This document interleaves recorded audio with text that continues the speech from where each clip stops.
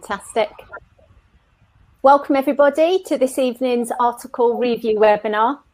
On the panel this evening, we have Carl Horton, who has an MSc in both implantology and perio, is an implant co-director, course leader and mentor for VSS, and is an honorary lecturer for UCLan. We had Fadi Barak, who is an academic lead with a master's in dental implantology with UCLan. He is duly qualified in medicine and dentistry and has vast experience in oral and maxillofacial surgery in hospital and primary care. He also heads up the VSS Academy. We have Manoj Bhatteri.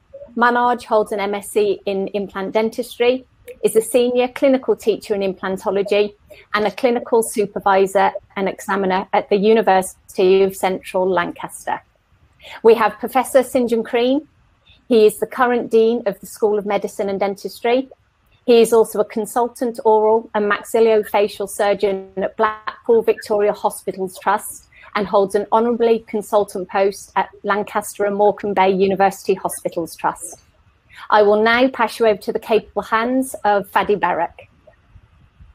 Thank you, Kate. Welcome, everybody. This is our first Dental Bites meeting where we're going to be looking at some review articles. Just a very, very brief word on what this is about. So the idea is to make reading articles and keeping up with the research fun, as fun as we can make it. And in essence, we're going to be looking at a certain number of articles from some well-known journals and just picking up interesting bits from them.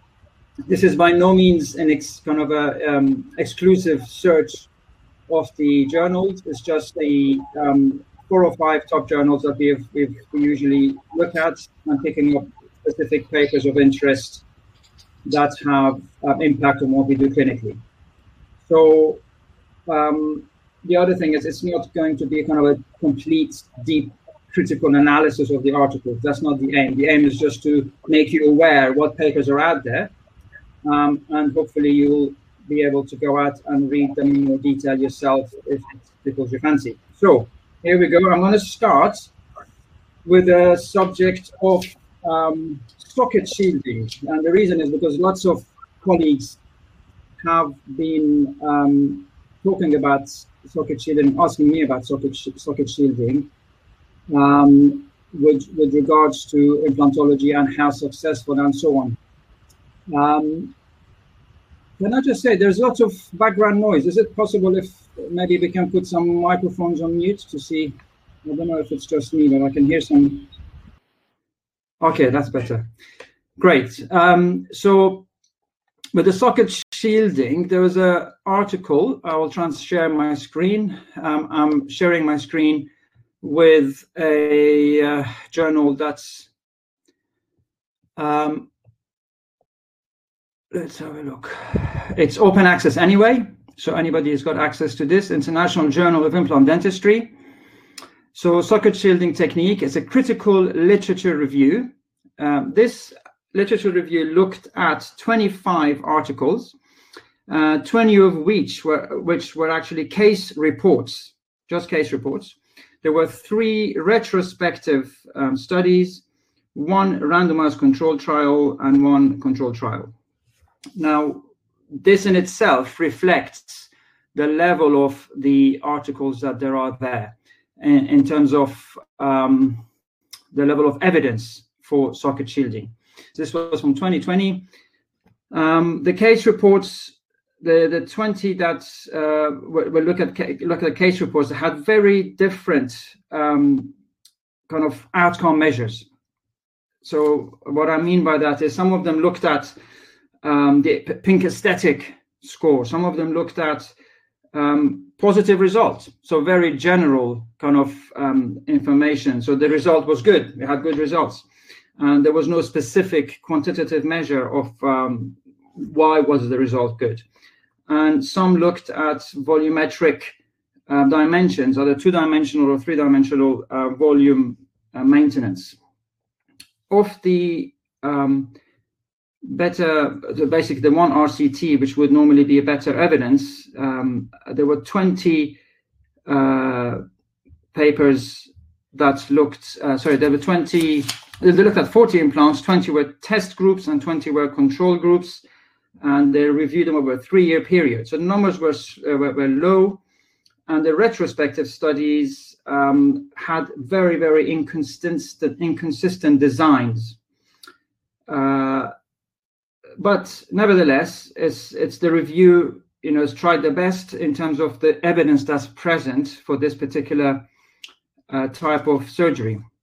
Now, the outcome measures were inconsistent, but one of the interesting things was they looked at complications. The complications they reported were included things like exposure of the shield, of the bit of dentine that's left in the socket, and that was the highest rate of complication, was those bits of dentine becoming exposed. 17 were exposed and 2 got infected.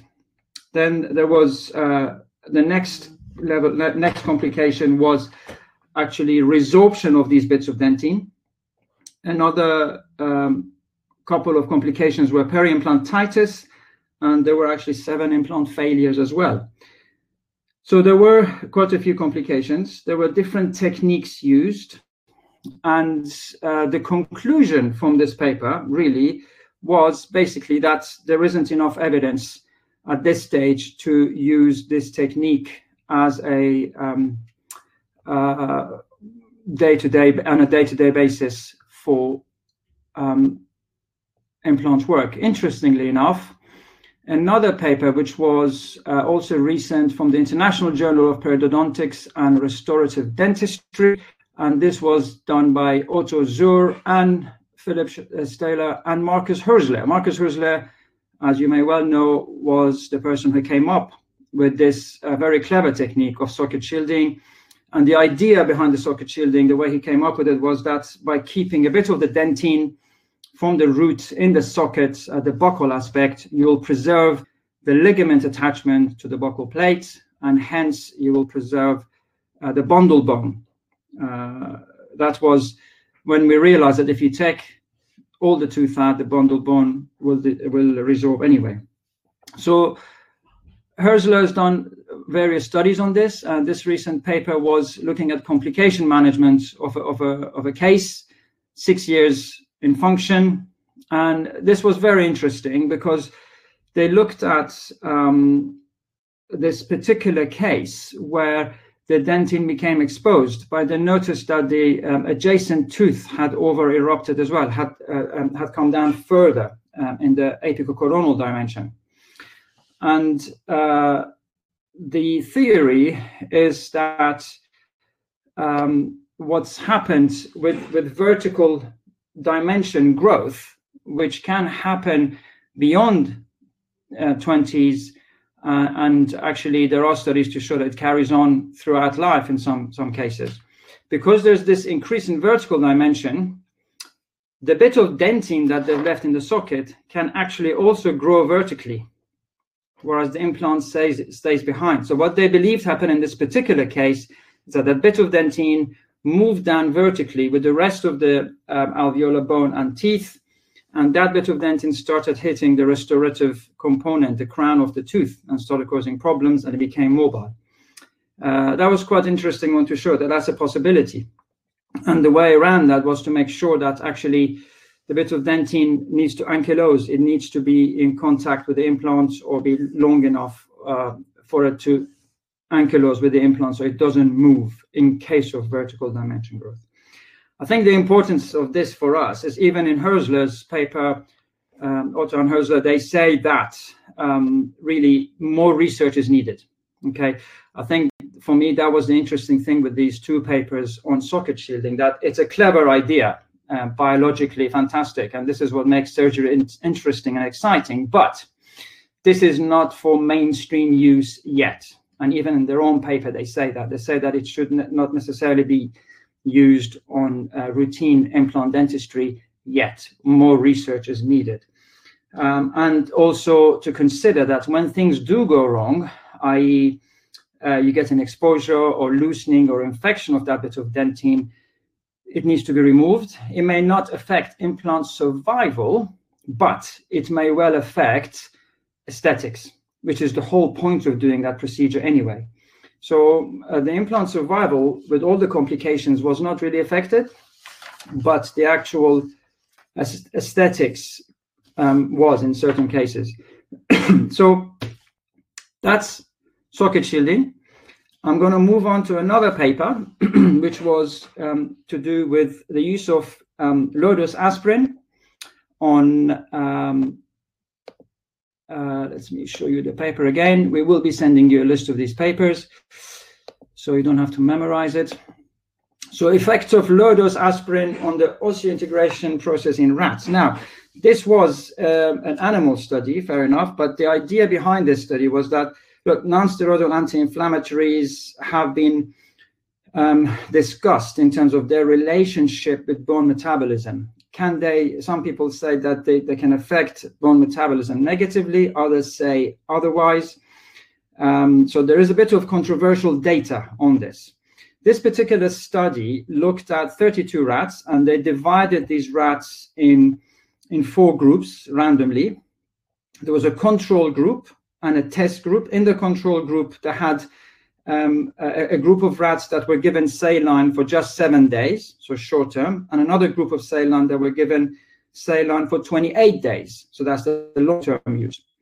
The test group had aspirin low dose, so the low dose was equivalent to the human 70 to 80 milligrams that we do in the humans. The equivalent dose in rats was given.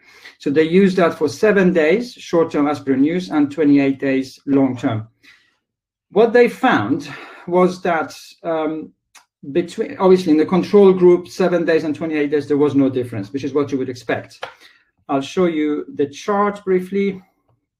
So here's the use of aspirin. So this is 7 days, it's 28 days. And what they looked at histologically, they looked at the bone implant contact, percentage of bone implant contact.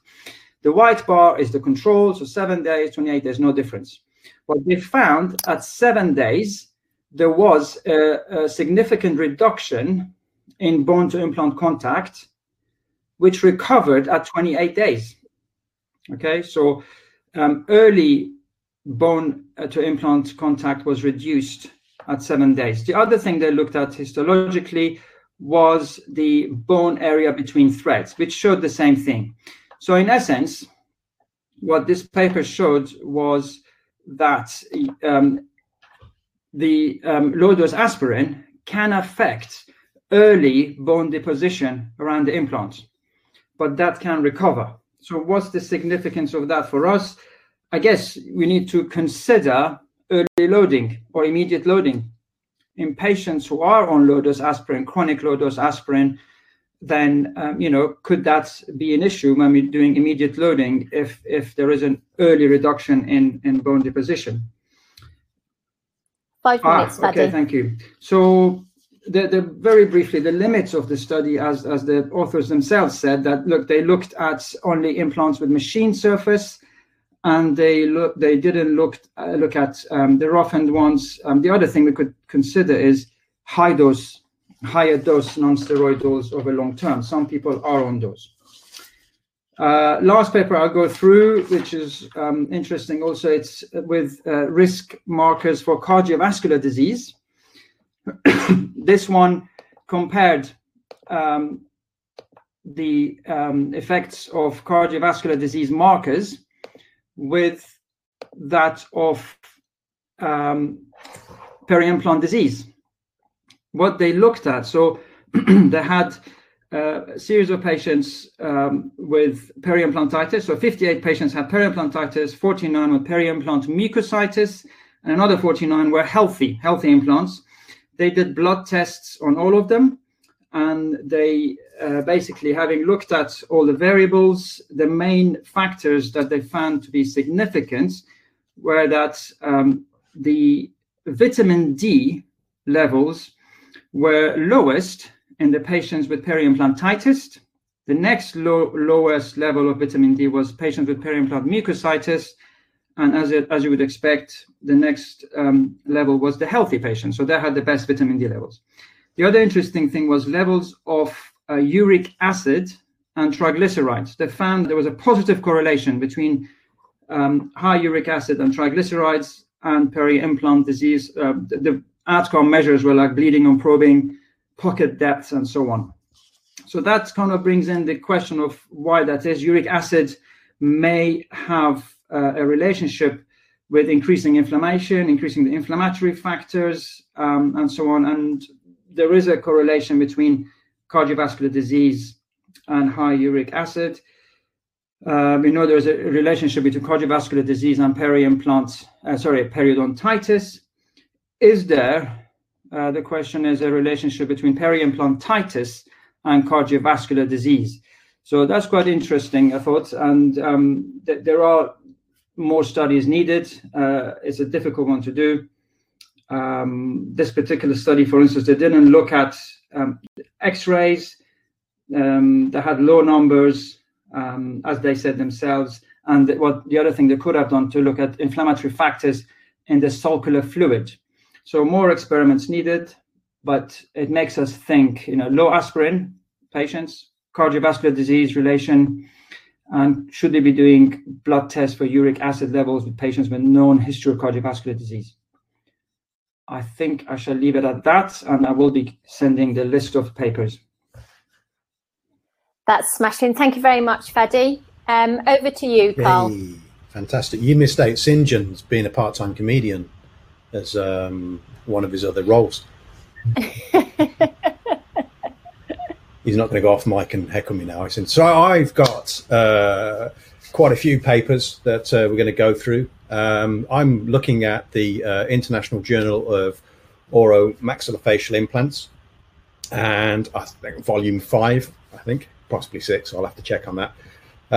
And I've selected sort of 4 papers that were of interest. I found quite a few articles that were quite interesting, but we've got limited time, so I've got to keep things down to a minimum. So the first paper that I'm going to be chatting about is titled "The Survival Rates of 8mm or Shorter Tissue Level Implants in Function for Up to 228 Months."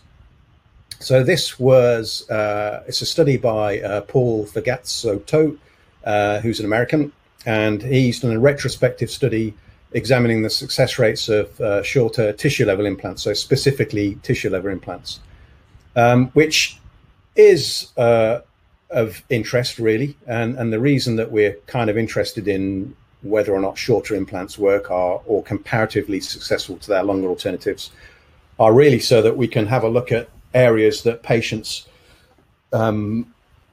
may be able to have an implant placed where originally we might have either avoided it or augmented it, or sinus lifts, so increasing the morbidity. So that's the reason that we're kind of interested in looking at short implants. Obviously, over time, the definition has changed, and we've talked about this previously, where definition of a short implant was 10mm, then 8mm, and 6mm.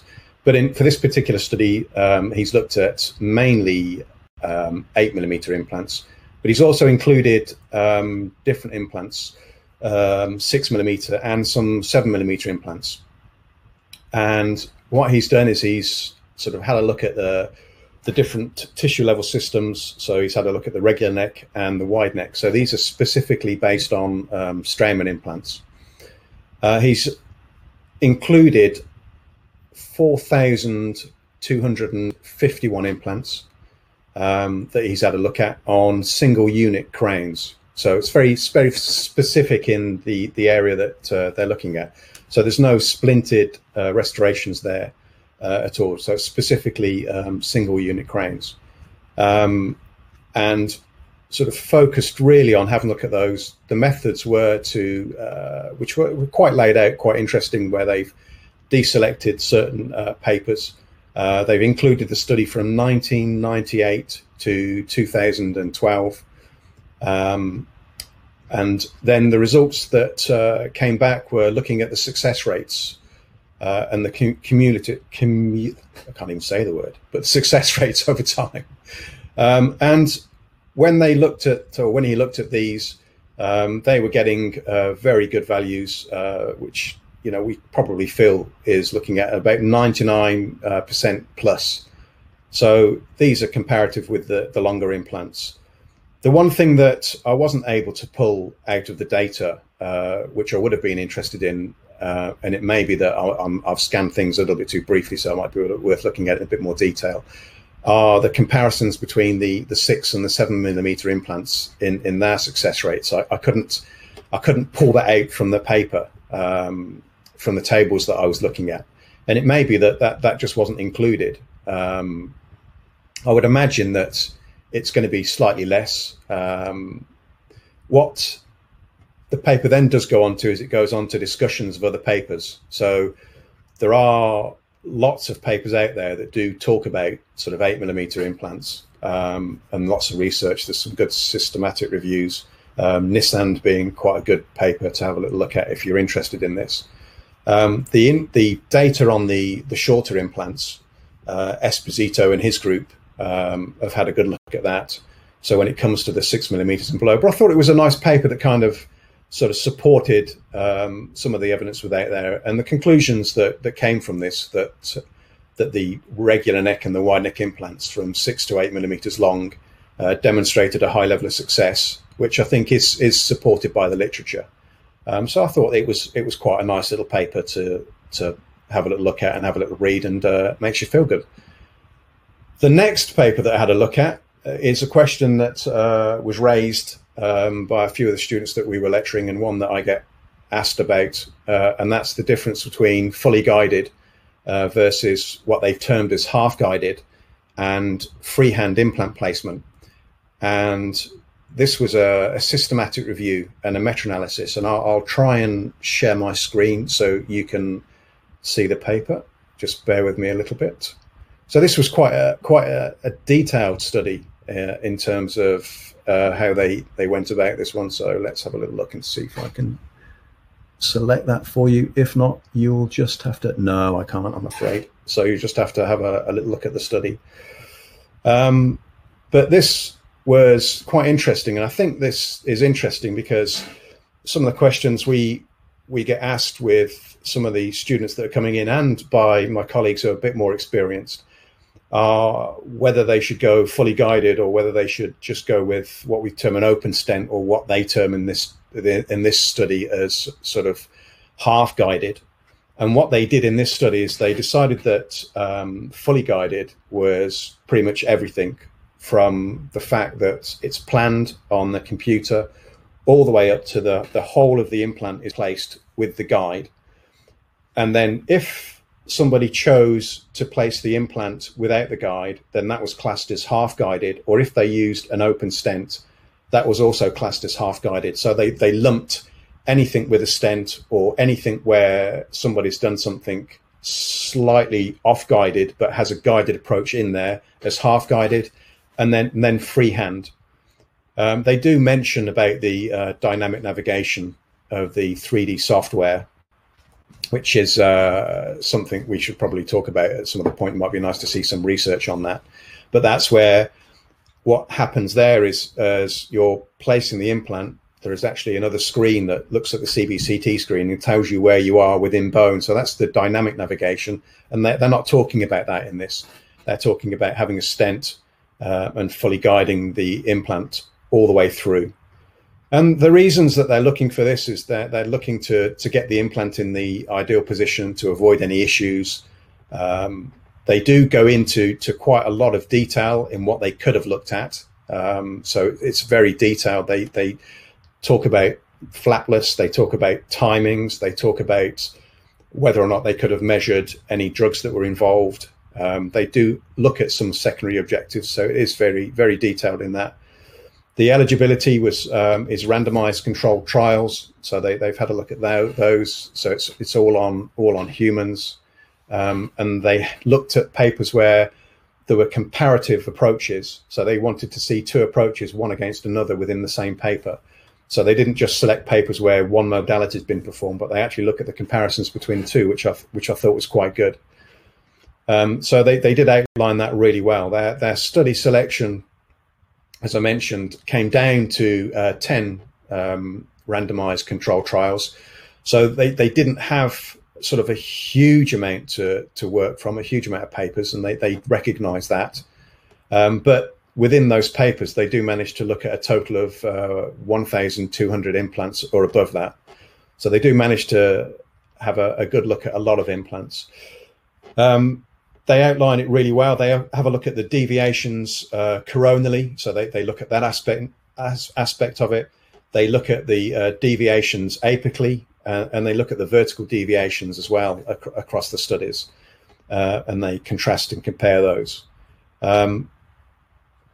I know I should say obviously, but I shouldn't use the word obviously. But when they compare the freehand approach with the half-guided technique, they found that with the half-guided technique, there was a lot more accuracy, certainly when it came to vertical placement, which they found, oddly enough, was still there when you went for the fully guided approach, but sometimes there were some issues with the vertical placement on the fully guided approach. And what they thought this might be due to is the positioning of reliability on where the guide sits as it's being designed. So that was quite an interesting thing that came out of it. But their conclusions really found that the fully guided and the half guided approach were far superior to freehand, which again, I think, as the first paper kind of backs up what our thoughts are and what the evidence is really showing us. And then I'll move on to another paper now. Fadi, are you holding tight, because this one is on implant surface. So I don't want you to get too excited about this though. So the title of this one is The Influence of Implant Surface on Maintenance and Marginal Bone Levels for the 3 premium implant brands. And it's a systematic review and a meta-analysis. And this was by Michael Norton and Mikhail Astron. And they sort of chose 3 brands that they felt as premium. And they wanted to have a look at the premium brands because in their opinion, as they state in the paper, that some of the less premium brands can have problems with what's on the surface already. So they wanted what they call a clean implant surface, I suppose. They didn't call it that, but that's what they're looking for in the literature. So they want an implant surface that has no contaminants on it, or as little contaminants as possible. So they felt that they wanted to choose these 3 to have a look at. When they talked about it, they said they could find very little evidence previously about the modifications on implants and marginal bone maintenance, except one paper that they found. They looked at they talked a little bit about platform switching has been measured, and the submerged and transmucosal approach has been measured, and the implant abutment connection has been measured, but not this aspect of the implant surface and the maintenance of the soft tissue, which we're now really interested in when it comes to implants. We're looking at how these sort of soft tissues respond. So that's why they wanted to have a look at these marginal bone levels. So the 3 implant systems they looked at were the OsseoSpeed, which is the Astra, the SLA and the SLA Active, which is Straumann, and the TiUnite, which is the Noble systems. 5 minutes. Oh, really? That's gone quick. I know. Crikey. Well, they got lots. I'll speed up. Crikey, I'm going to run out of time.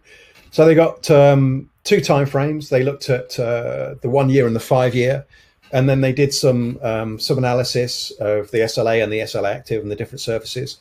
And when they did that, if they found that there was no deviations between the 2 surfaces, then they basically clumped them together, and they looked at the marginal bone loss, and then compared those with all 3 against each other.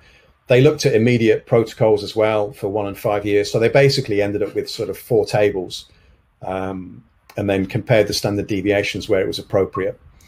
And then when they looked at it in sort of great detail and pulled everything, they found there was a slight difference between the implant surfaces, with the Straumann implant sort of being fairly medium in the group, and with the OsseoSpeed being slightly better in its performance over the 5 years and over the 1 year, actually immediate loaded or not, with the TiUnite sort of performing a little bit less successful when it wasn't immediately loaded, certainly after 5 years. But we're talking millimeters here, so they're seeing a difference of millimeters. So it's a good little paper, and I think Fadi, I can understand why you might get excited, because implant surface technology, we're looking at that in great detail, and we're looking how that affects. They don't go into a huge amount of detail on this regarding the technology, and I think we could open that up, and I think as papers come through, we're going to see a lot more of that and a lot more. But I thought it was a nice paper to kind of get us started and get the interest going on how that technology can affect it.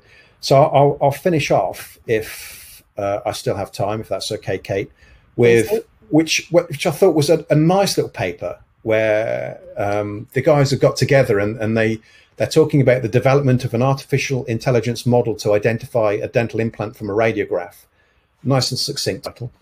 And they talk about a convoluted neural network, or a CNN.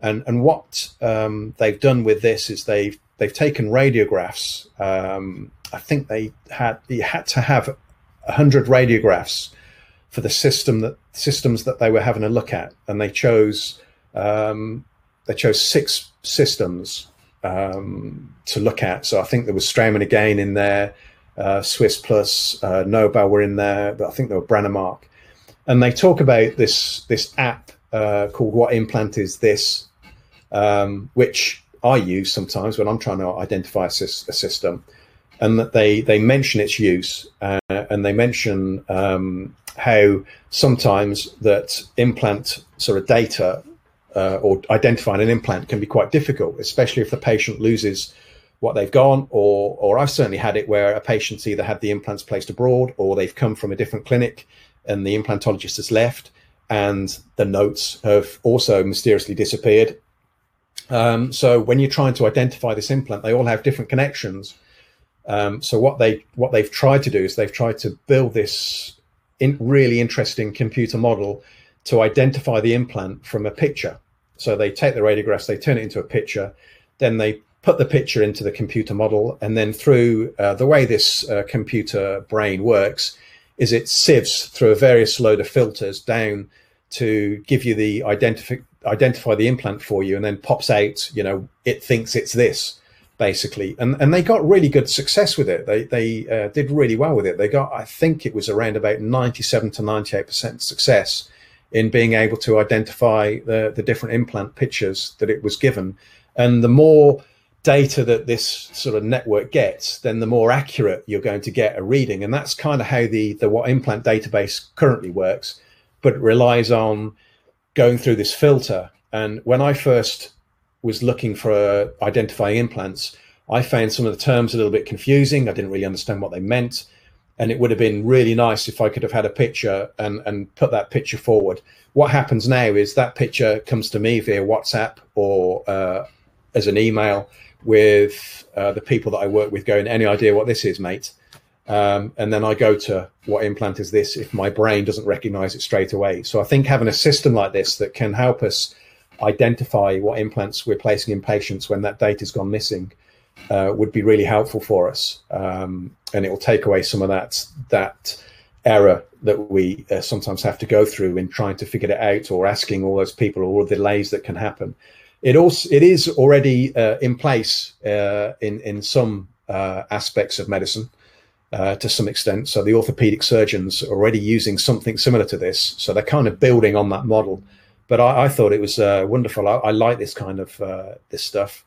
But I think, Kate, I'm probably getting to the end of my time, so I shall wrap it up there. Thank you, Carl. Thank you very much. Thank you. Over to you, Sinjin.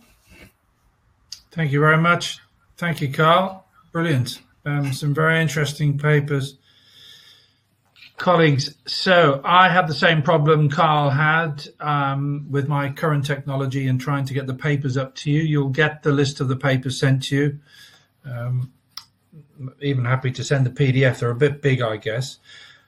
I was asked to look at what's called the Journal of Dental Research, not an implant journal, but probably one of the top research journals that dentistry owns, particularly for the UK and out towards America, and then beyond the west coast of America. So it's a very strong journal, reasonably high impact factor, and quite hard to get papers landed in it because they're pretty severe when they scrutinize the types of papers they accept.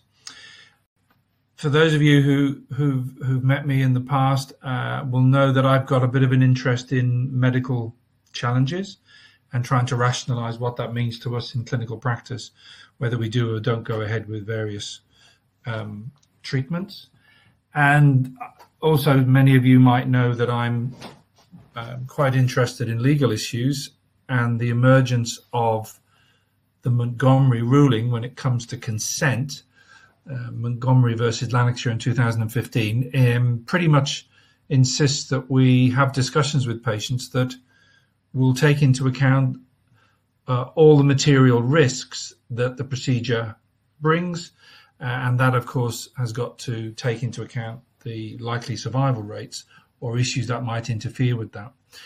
So I've gone looking in the Journal of Dental Research for papers that are of relevance in that arena, particularly highlighting conditions that you may or may not have thought of previously to bring to your patient's attention could be a risk factor in predicting the successful outcome of the treatment they're about to undergo, which, according to the Montgomery ruling and subsequent rulings, means we really have to be able to give them that information. So when you do read the papers, I hope you'll see the big messages that are coming out.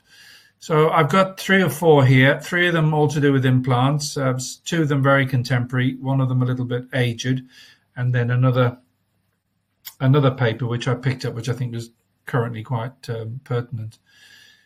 So the first paper I want to highlight to colleagues is the paper which is a research report. So it is a research paper.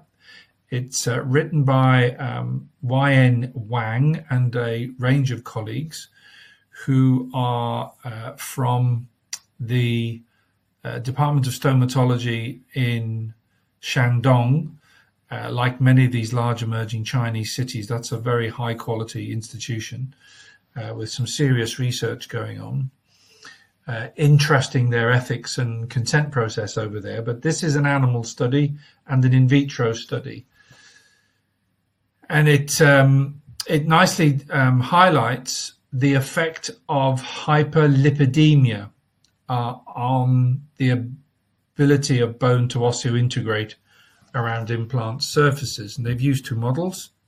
They've used an animal model, a mouse model, where they've placed titanium implants into the femurs of the animals. But they've also done in vitro testing, where they've looked at the growth of primary osteoblasts on titanium surfaces within an in vitro situation. And the variability is that the mice have been genetically altered to have a very high lipid content, and in the in vitro studies, they've looked at increasing lipid concentration in the culture mediums.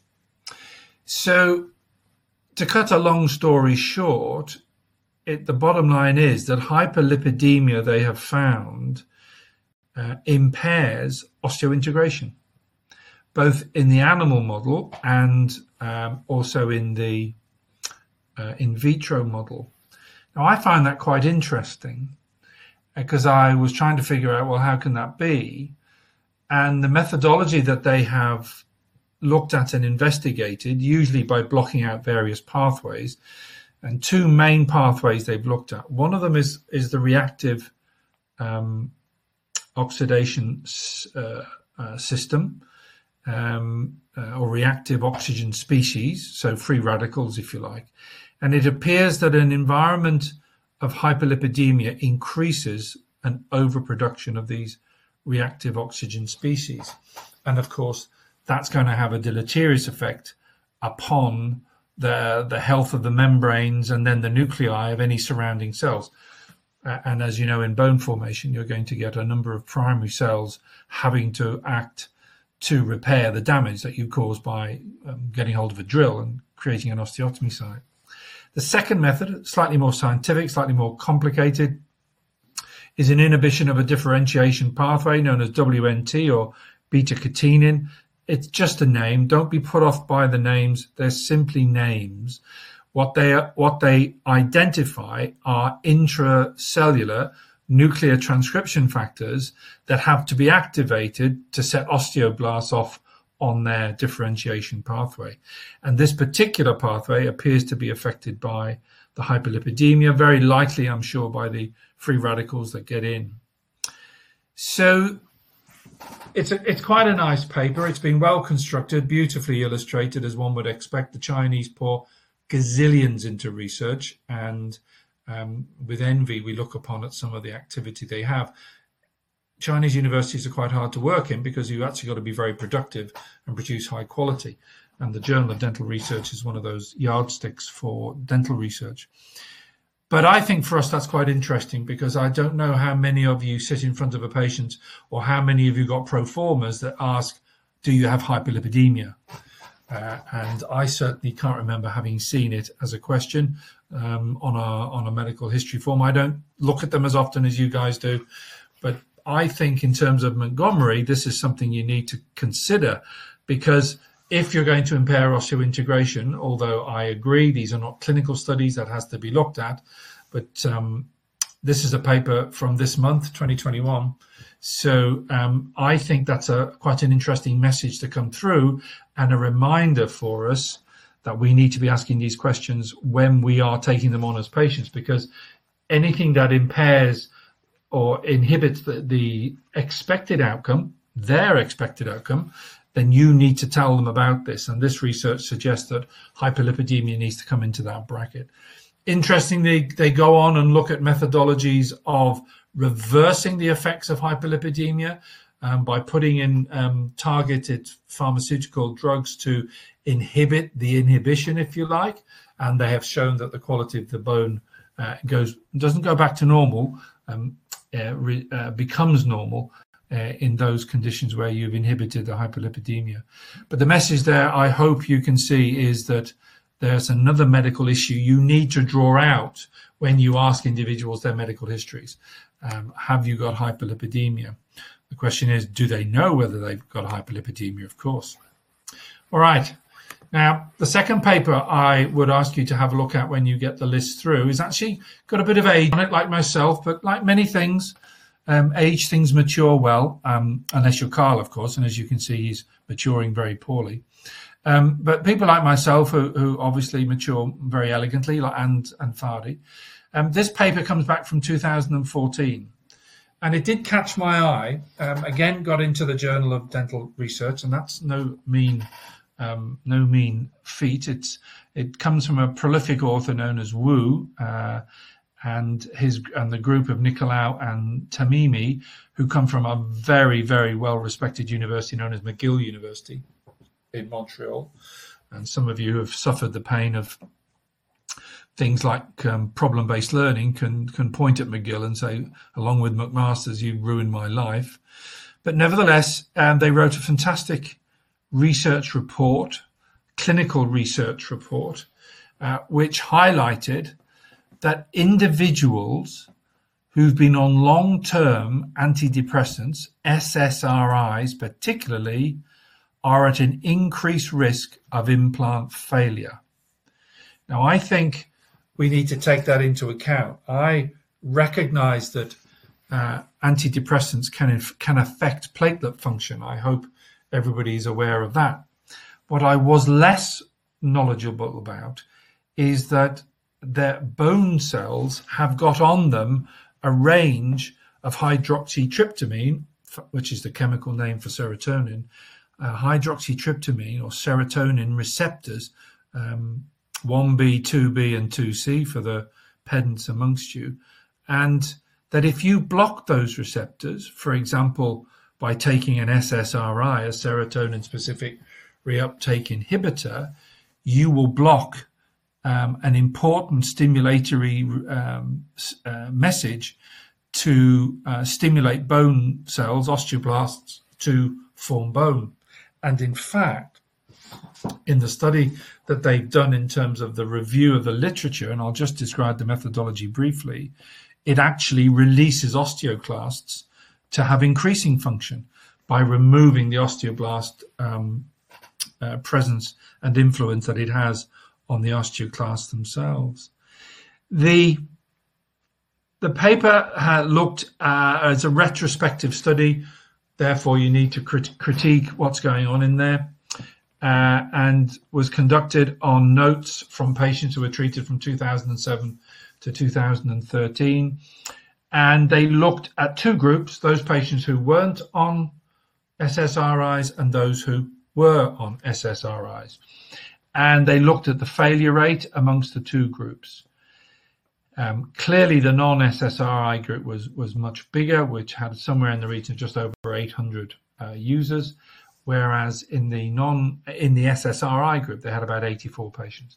But they looked at the failure rate in both. And the big message that comes out is that the failure rate in patients who take SSRI, who are SSRI users, there was an increased risk of dental implant failure of almost 6.3 times that of individuals not on SSRIs. So 5 minutes in, Jim. Thank you. 6 times the risk. There's criticisms that you'll see of this paper. For example, they're obviously hunting through notes. There's no standardizations. There's no, it's a significantly retrospective. There's no issues. There's lots of notes which didn't have the doses in. And of course, the big criticism, of course, they didn't really take into account other issues like how badly depressed were they and how were they looking after their oral cavity in terms of oral health. So I looked hard to see if further cases have been looked at. Hasn't quite appeared yet. But the takeaway message is, just like the hyperlipidemia, a discussion needs to be had for individuals on SSRIs. They do anyway, because they might be on depression and their expectation issues may be changed. But there is no doubt that individuals on these medications need to have an extra discussion about risks of failure. Just quickly then, 2 other little papers that I wanted to highlight. Again, one from 2017, a critical review. I think it's quite an interesting paper because it takes into the subject of infection on implant surfaces and highlights the fact that implant surfaces, of course, are being exposed in the intraoral cavity to saliva and possibly biofilm formation, even on their journey into the osteotomy socket, but certainly into those exposed areas that have any longevity. And of course, it does bring into focus the issue of peri-implantitis. Well, the paper is written by a chap called Hitchcock, and is an individual who works, I think, in Philadelphia. Thomas Jefferson University, no mean university, can I tell you, in Philadelphia. And they've done a very nice critical review. So it's not a mini systematic, it's a critical review. So you could criticize the bias that's introduced when you do these reviews, because you go obviously for the papers that you really like to read, and that can obviously be quite subjective. But the big message was that there is definitely a potential future in antimicrobial implant surfaces. They compared 3 types. They compared the surface of implants that is unfriendly to bacteria. They looked at surfaces that release antimicrobials, and they then looked at surfaces that were permanently binding agents which created an antimicrobial surface. So they would create an amine surface onto which they would bind permanently vancomycin, gentamicin, tetracycline, a range. The bottom line is there were problems, as you will see when you read the paper, with the drawbacks that you, in terms of stability and efficacy of the antibiotics that are on there. But there's no doubt that the permanent surface alterations do seem to have an advantage in reducing the biofilm formation. Now, that's got a long way to go before it lands in the clinical arena, but keep your eyes out for that, because I think as medicinal chemistry and material chemistry increases, I think we'll be seeing more and more of these being offered in the long term. Finally, I moved away from implants. In this month's edition of the Journal of Dental Research is a very interesting paper on the oral manifestations in patients with COVID-19 19. And this is a very good systematic review by Amorim dos Santos from Brazil. It's got into the JDR, therefore it's going to be well scrutinized. Methodology of a systematic review there in terms of setting out parameters, looking at search terms, the search bases, the databases they've looked at, looking at assessment of bias, looking at fantastic statistics on how they looked at the methodology, even did a meta-analysis. So it's got a really nice review of the current status. And I thought it was interesting because it obviously makes the case for disturbance in taste. But the disturbance in taste, they broke into three areas. One was dysphagia, which of course is a sort of an uncomfortable taste rather than the normal taste. You have a sort of a painful, a disordered taste. Hypogeusia, which of course is just reduced taste. And finally, ageusia, which is no taste. And there was basically a sort of 40%, 35%, 25% split in those three areas. So when taste is affected, it has three different degrees of taste alteration. But what grabbed my eye was that there are apparently emerging evidence for other oral mucosal lesions. And they include white and red plaques. Remember, a plaque is a raised area. Irregular ulcers, blisters, particularly small blisters, petechiae, which are called a small bruising, and interestingly, desquamative gingivitis, localized in some cases. And the tongue, palate, lips, and gingivae and buccal mucosa were all affected. I think it beholds us as clinicians to keep our eyes open. To be fair, most of these conditions appeared after the onset of respiratory symptoms, particularly, but in one or two cases they did accompany asymptomatics. So I think as a clinician, we need to have that in our back pocket when we are reviewing oral cavities and any changes. And I know I must be finishing, and I will hand over now to Manoj. Thank you, St. John. Thanks, St. John. Right, so I have been looking at a couple of papers, and the journal I was looking at was Clinical Oral Implant Research. I've got a couple of papers which are similar. So one was a very recent paper, and one a year old. I'll begin with the more recent one. So this looked at the influence of restorative design of the crown on the progression of peri-implant bone loss. Specifically, it looked at two factors. It looked at the emergence angle of the crown, and it also looked at the prosthetic screw. It looked at the length of the prosthetic screw, and it looked at the diameter of the prosthetic screw, if that had to do, if that had any impact on progression of marginal bone loss following peri-implantitis. So we're not talking about the restorative design causing peri-implantitis. Is if peri-implantitis does happen, then does it accelerate bone loss? That's what was looking at. This is a paper by Majzoub et al. And this is from, let me see, from, hang on, let me get the paper up. From the Department of Periodontics and Oral Medicine, University of Michigan School of Dentistry. Now, coming back to the paper, it was a retrospective study. These were implants diagnosed with peri-implantitis, having a thorough follow-up. Importantly, it had follow-up 6 months prior to the diagnosis of peri-implantitis, and then they followed it up for 1 year after peri-implantitis happened, and then another year after that.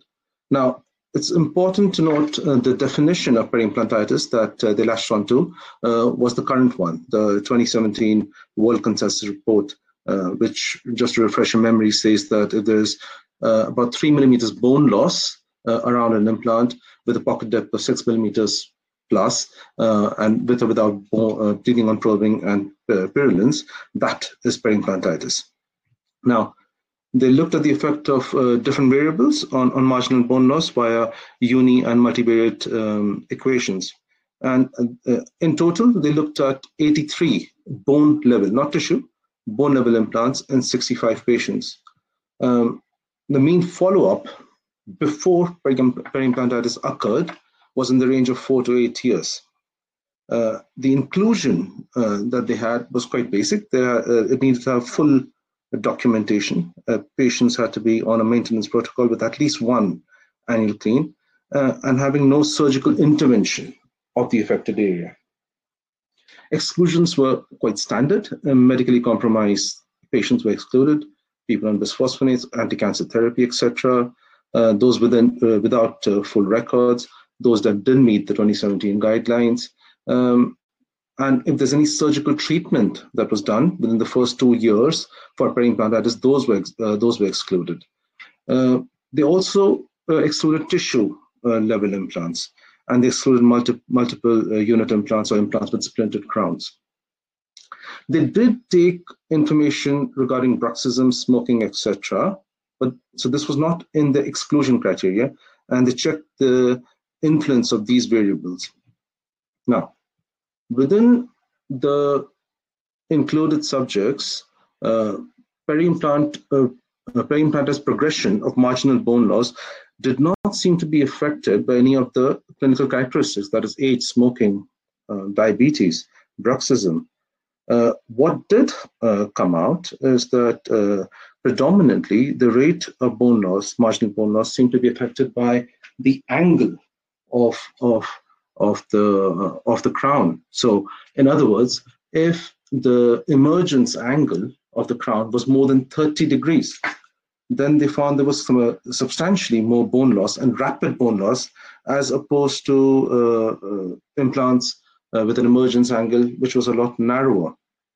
And the other factor they found, again surprisingly, that when bone loss did take place, and again this is in 66% of the implants where bone loss had taken place, that this bone level dropped to about a zone of 1 millimeter from the apical end of the internal screw. Although the internal screw length and diameter did not seem to have any impact on the marginal bone loss. Now, again, some of the things that they did not look at, I would imagine, and could have an impact, was the actual placement of the implant. How deep was it? Apicocoronally, was it crestal? Was it subcrestal? Was it supracrestal? The margin itself. Was the margin a couple of millimeters away from the implant head? Was it too deep? Because if it was, then it would invade the biologic width, and that itself could cause bone loss.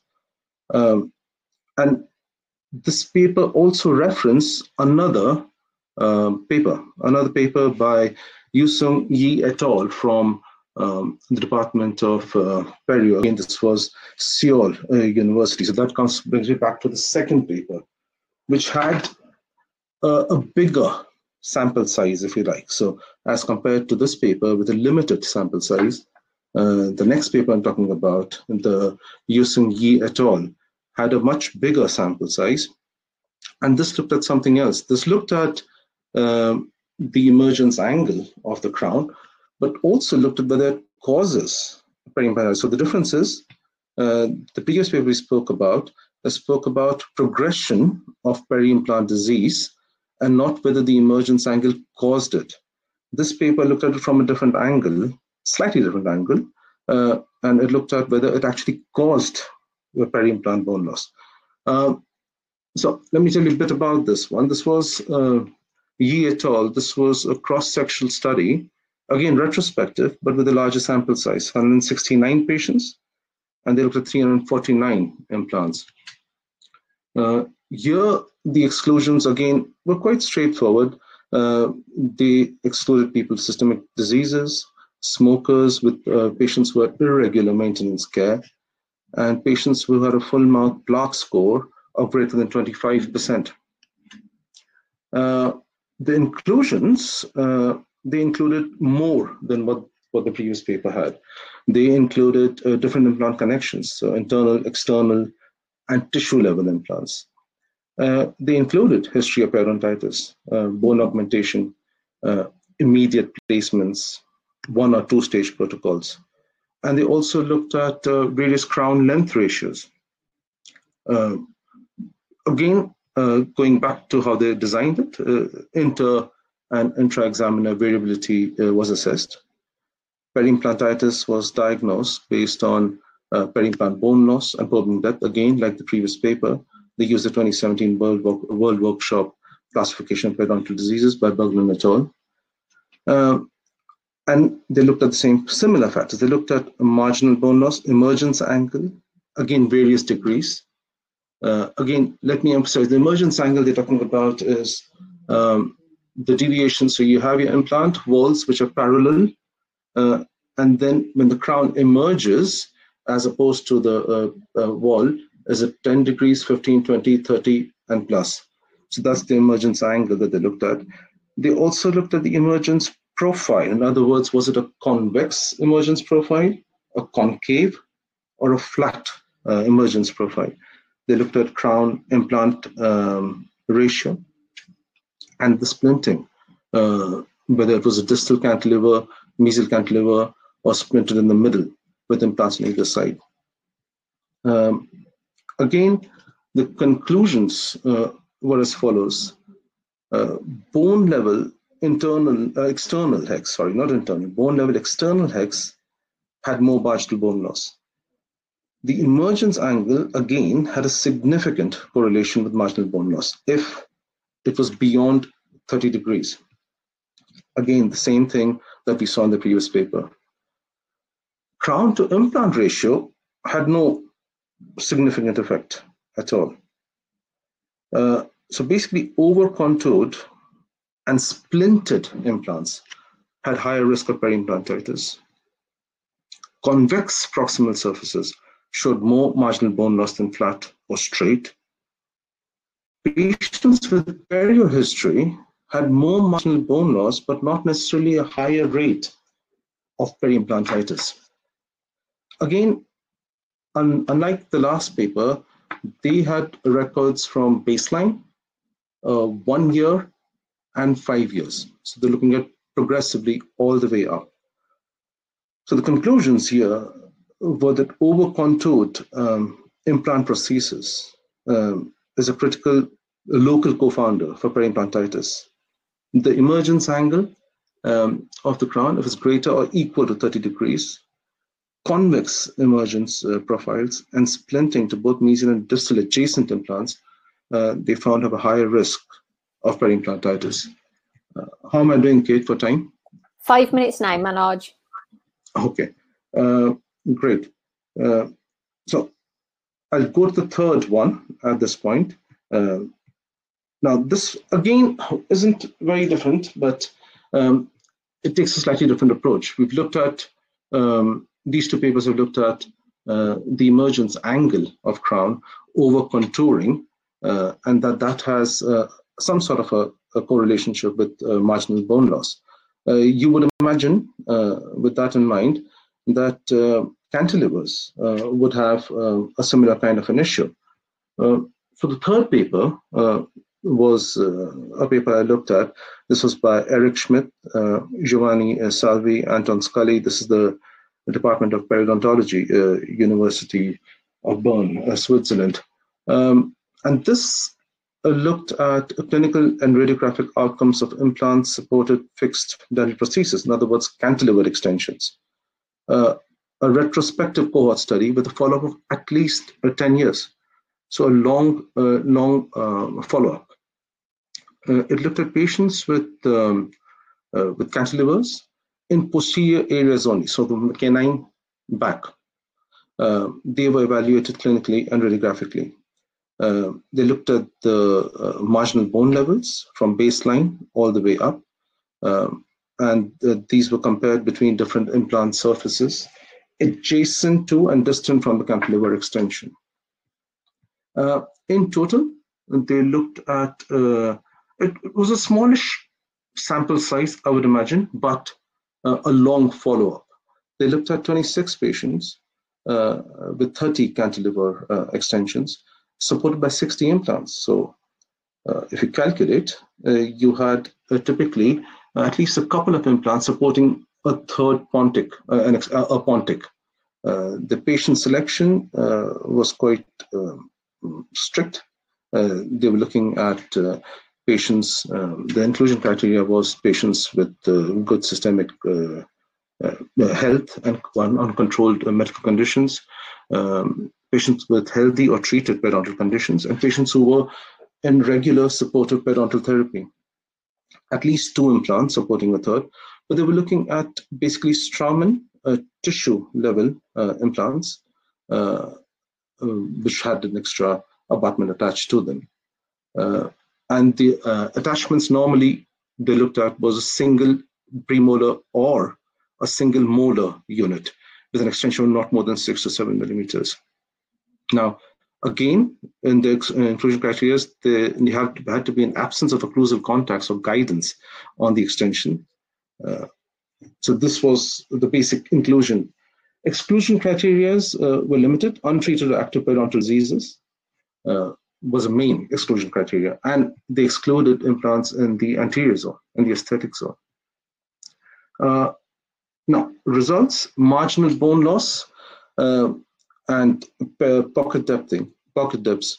Both they found were surprisingly quite limited. They found a little bit of an increased marginal bone loss and an increased bone to implant contact loss immediately adjacent to the pontic and at the part of the bone furthest away from the pontic.